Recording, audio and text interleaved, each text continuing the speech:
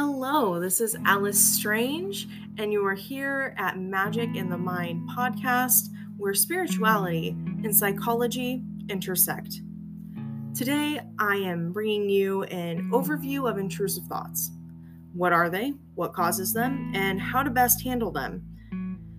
And this is something I had to go and do some real digging to find some actual reputable sources that talked about this. But I did it because I never had any therapist or psychiatrist explain to me what intrusive thoughts are or how to make them stop. None, not a single one. And they have been distressing and still are distressing at times.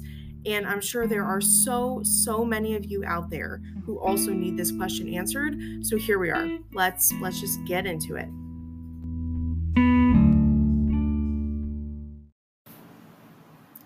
So, out of nowhere, a thought pops into your mind.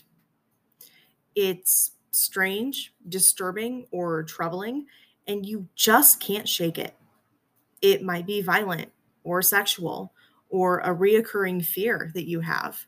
Whatever the content, it's often unsettling and may bring feelings of worry or shame. And the more you try to push the thought from your mind, the more it persists. This is what we call an intrusive thought, and it's actually super common. According to the Anxiety and Depression Association of America, over 6 million Americans experience intrusive thoughts. In 2014, multiple studies confirmed that about 94% of people have these kind of thoughts. My issue is that this is incredibly common. It's so common, but no one is talking about how to work through it. And I find that very upsetting. Honestly, there's no free content on any of the main things that I've ever seen that discuss it. And just to kind of give you a couple more statistics, in 2019 and in 2020, 28.2% of people with mental illness could not receive the treatment they needed. 28.2%. And looking only at just the adults whose income was in the average or middle range for their area where they lived, just looking at that subsect of people, 42% could not afford necessary care. That's almost half of people in the literally like right in the middle. They're not poor, they're not rich, they're just living, just where they need to. 42% of them could not. They could not afford necessary care. I find that completely unacceptable. And if over 90% of people are having these problems, experiencing these things, and this huge percentage of people can't get the help that they need, first of all, it should be free, but also, I've never had a therapist been able to explain that to me. It's something I had to figure out on my own for this episode. And so, I think there's quite a few things wrong with that, all stacked on top of each other. And, that's just my perspective here in America. I would love to hear how things work other places. I know if you're listening on Spotify, you can leave little responses to the episode below the listing. And there's little ways you can interact. I'd love for you to shoot me a quick message or even just email the podcast email, which will be in the description. We can have a talk about that. We can have a little exchange of information there. I'd love to see where other countries sit on this kind of issue. And that is totally off topic. Okay, going back to intrusive thoughts. At their core, intrusive thoughts are reoccurring and uncontrollable. They are not thoughts that you would usually think, and they're out of character for the they don't fit with your character. They can take the form of thoughts, ideas, images, or impulses, and they're usually disturbing or upsetting in some way. Some things that can really trigger these thoughts to get worse are things like stress, unfortunately, and anxiety, also unfortunately. But in some cases, there are biological factors such as hormone levels shifting, and like especially after a person gives birth, their hormones can shift and cause these kinds of intrusive thoughts. They are also very common in some mental disorders, such as anxiety and depression, but especially in OCD and PTSD. But they do occur in people who have no mental health disorders. It is by far just so common to have these kind of intrusive thoughts. Okay, getting into the science of intrusive thoughts, all those psychology science nerds out there, this is your favorite part, I know. Um, so, the prefrontal cortex, right? Sometimes called the master regulator because it controls lots of other brain regions, one of them being the hippocampus, which controls our memories. And it's been known for a while that the prefrontal cortex has a big part to play in the suppression of memories. But with some more recent uh, research, we now know that what's going on in the hippocampus is just as important. So there's this neurotransmitter called GABA, just GABA, all caps, and it allows messages to be transmitted between nerve cells. One nerve cell releasing GABA can also suppress other nerve cells from activating. So, the concentration of GABA in the hippocampus can basically predict a person's ability to suppress a memory, even in healthy young adults. I don't understand all the science there. I'm putting it into the most simple terms I can. That's basically what we've learned. So, getting into a study specifically, I wish I had kept my source and would be able to link you this. I don't think I have it. But there was a study done showing that in order to keep unwanted thoughts out of your mind, you actually do need GABA. So, in the article I read about the study, they gave a metaphor. They said the prefrontal cortex is like the commander who sends the messages to the GABA cells within the hippocampus. The GABA are the foot soldiers that keep the memory at bay. If you don't have enough GABA, foot soldiers, you won't be able to defeat the thought and keep it out of your head. So it's a lot going on just in the brain to keep something from even being thought of. In a large amount of disorders, including PTSD, anxiety, chronic depression, there is usually elevated activity in this part of the brain, which makes sense because these disorders include the inability to control thoughts such as worry or like rumination, those kind of things. So, how not to handle intrusive thoughts? When someone experiences an intrusive thought, I can kind of vouch for this. Their first reaction may be and probably will be something like trying to ignore or suppress that thought. And it is shown many, many times, time and time again, that pushing it away, ignoring it, suppressing it, that only makes it worse. Another common reaction to thoughts like this, such as intrusive thoughts, a reaction can be to try and do something to counteract that thought. For example, if you suddenly have an intrusive thought about germs and like being dirty, maybe you get in your head you are dirty, your hands are just dirty, well then you go and wash them and then that makes the intrusive thought stop, right? But no. Unfortunately, this is putting a band-aid over a bullet wound. This is only helping temporarily and is not solving any underlying issues that may be going on causing these thoughts. There could be a mental health disorder that needs to be addressed, but even if there isn't, This type of coping where you kind of appease the thought, you do the opposite to make it, not in your head anymore. Uh, it only makes those thoughts stronger. It feeds them, it powers them. Sometimes the reason people try so hard to fix or ignore these thoughts is because of something called thought action fusion. So, thought action fusion is when we believe having a thought about something negative or shameful is just as bad as doing the thought, which sounds a little weird. It sounds a little like, oh, I would never. That's not. But I don't know. I think it's probably more common than people would admit to, actually, where you have that thought and you're like, "Oh my gosh, I just sat here and thought about this horrible situation that I would never want to happen. It popped into my head. I couldn't get it to go away. And I must be a terrible person." No. That's exactly what we're talking about here. The thought action fusion.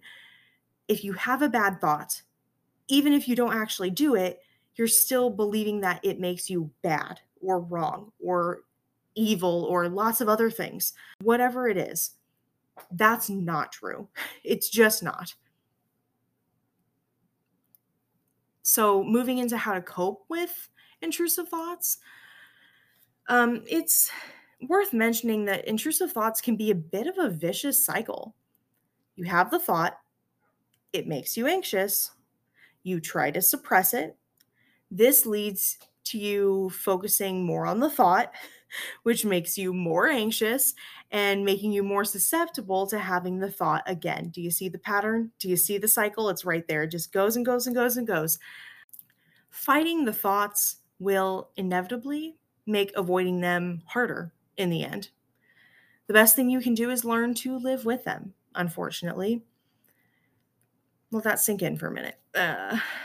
Hurt me when I read that one, actually. Now, that doesn't mean you're doomed to have the worst intrusive thoughts of your life forever. That's not it at all. And we'll get into that. But first, I want to talk about the 3-step process of how to deal with when these thoughts pop up, an action you can take in the moment. So, 3 steps. First, number 1, identify the thought as an intrusive thought. And in your head, very calmly and deliberately talking to yourself, um, in your head or out loud. I tend to do the out loud version, but I also know that most people find that weird. So tell yourself it's just an intrusive thought. It's not how you really think or feel. It's not what you believe, and it's not what you actually want to do. It's just an intrusive thought. That's step number 1. Step number 2 is to sit with it. Don't push it away.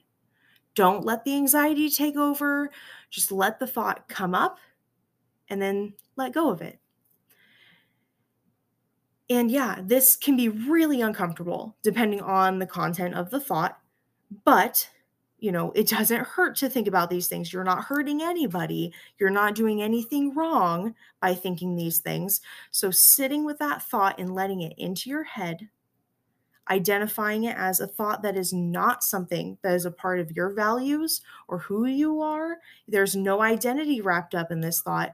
Just sitting with it. It's uncomfortable, for sure. But just repeat to yourself, keep repeating to yourself, it's not a part of you. It's just a random thought. And when you do that, you take its power away.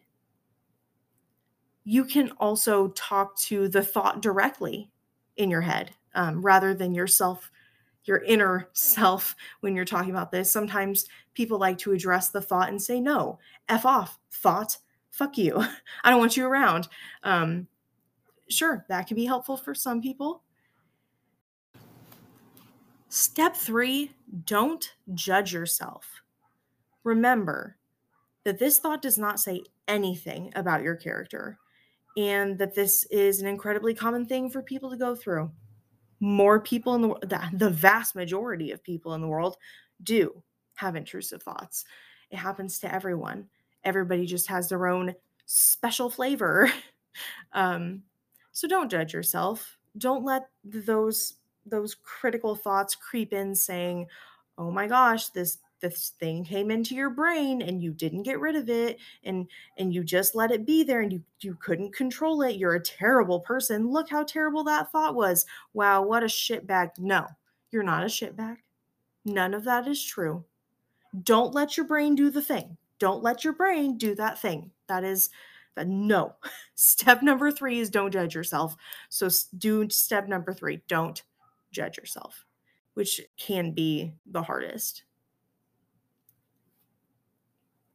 A beautiful quote that I could not find a name, any identity, but it's beautiful. It is, those thoughts will come and go. When you accept it, it tends to harm you much less, and treat it like brain noise. It doesn't mean anything. The faster you accept it, the quicker it goes away.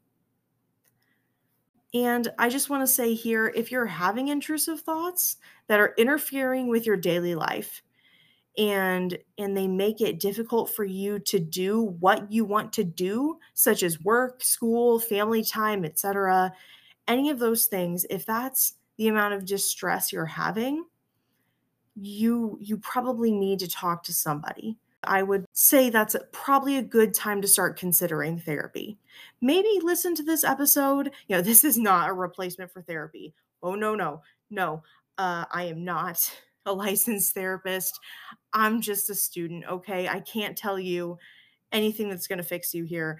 But if you're feeling distressed and it's causing you to have trouble with your daily life, you should look into a therapist. You should look into that. And at the very least, reach out to someone you care about.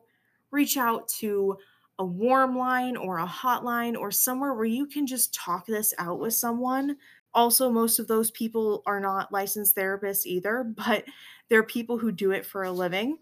I've been there, I've done that, and I know it can be really helpful.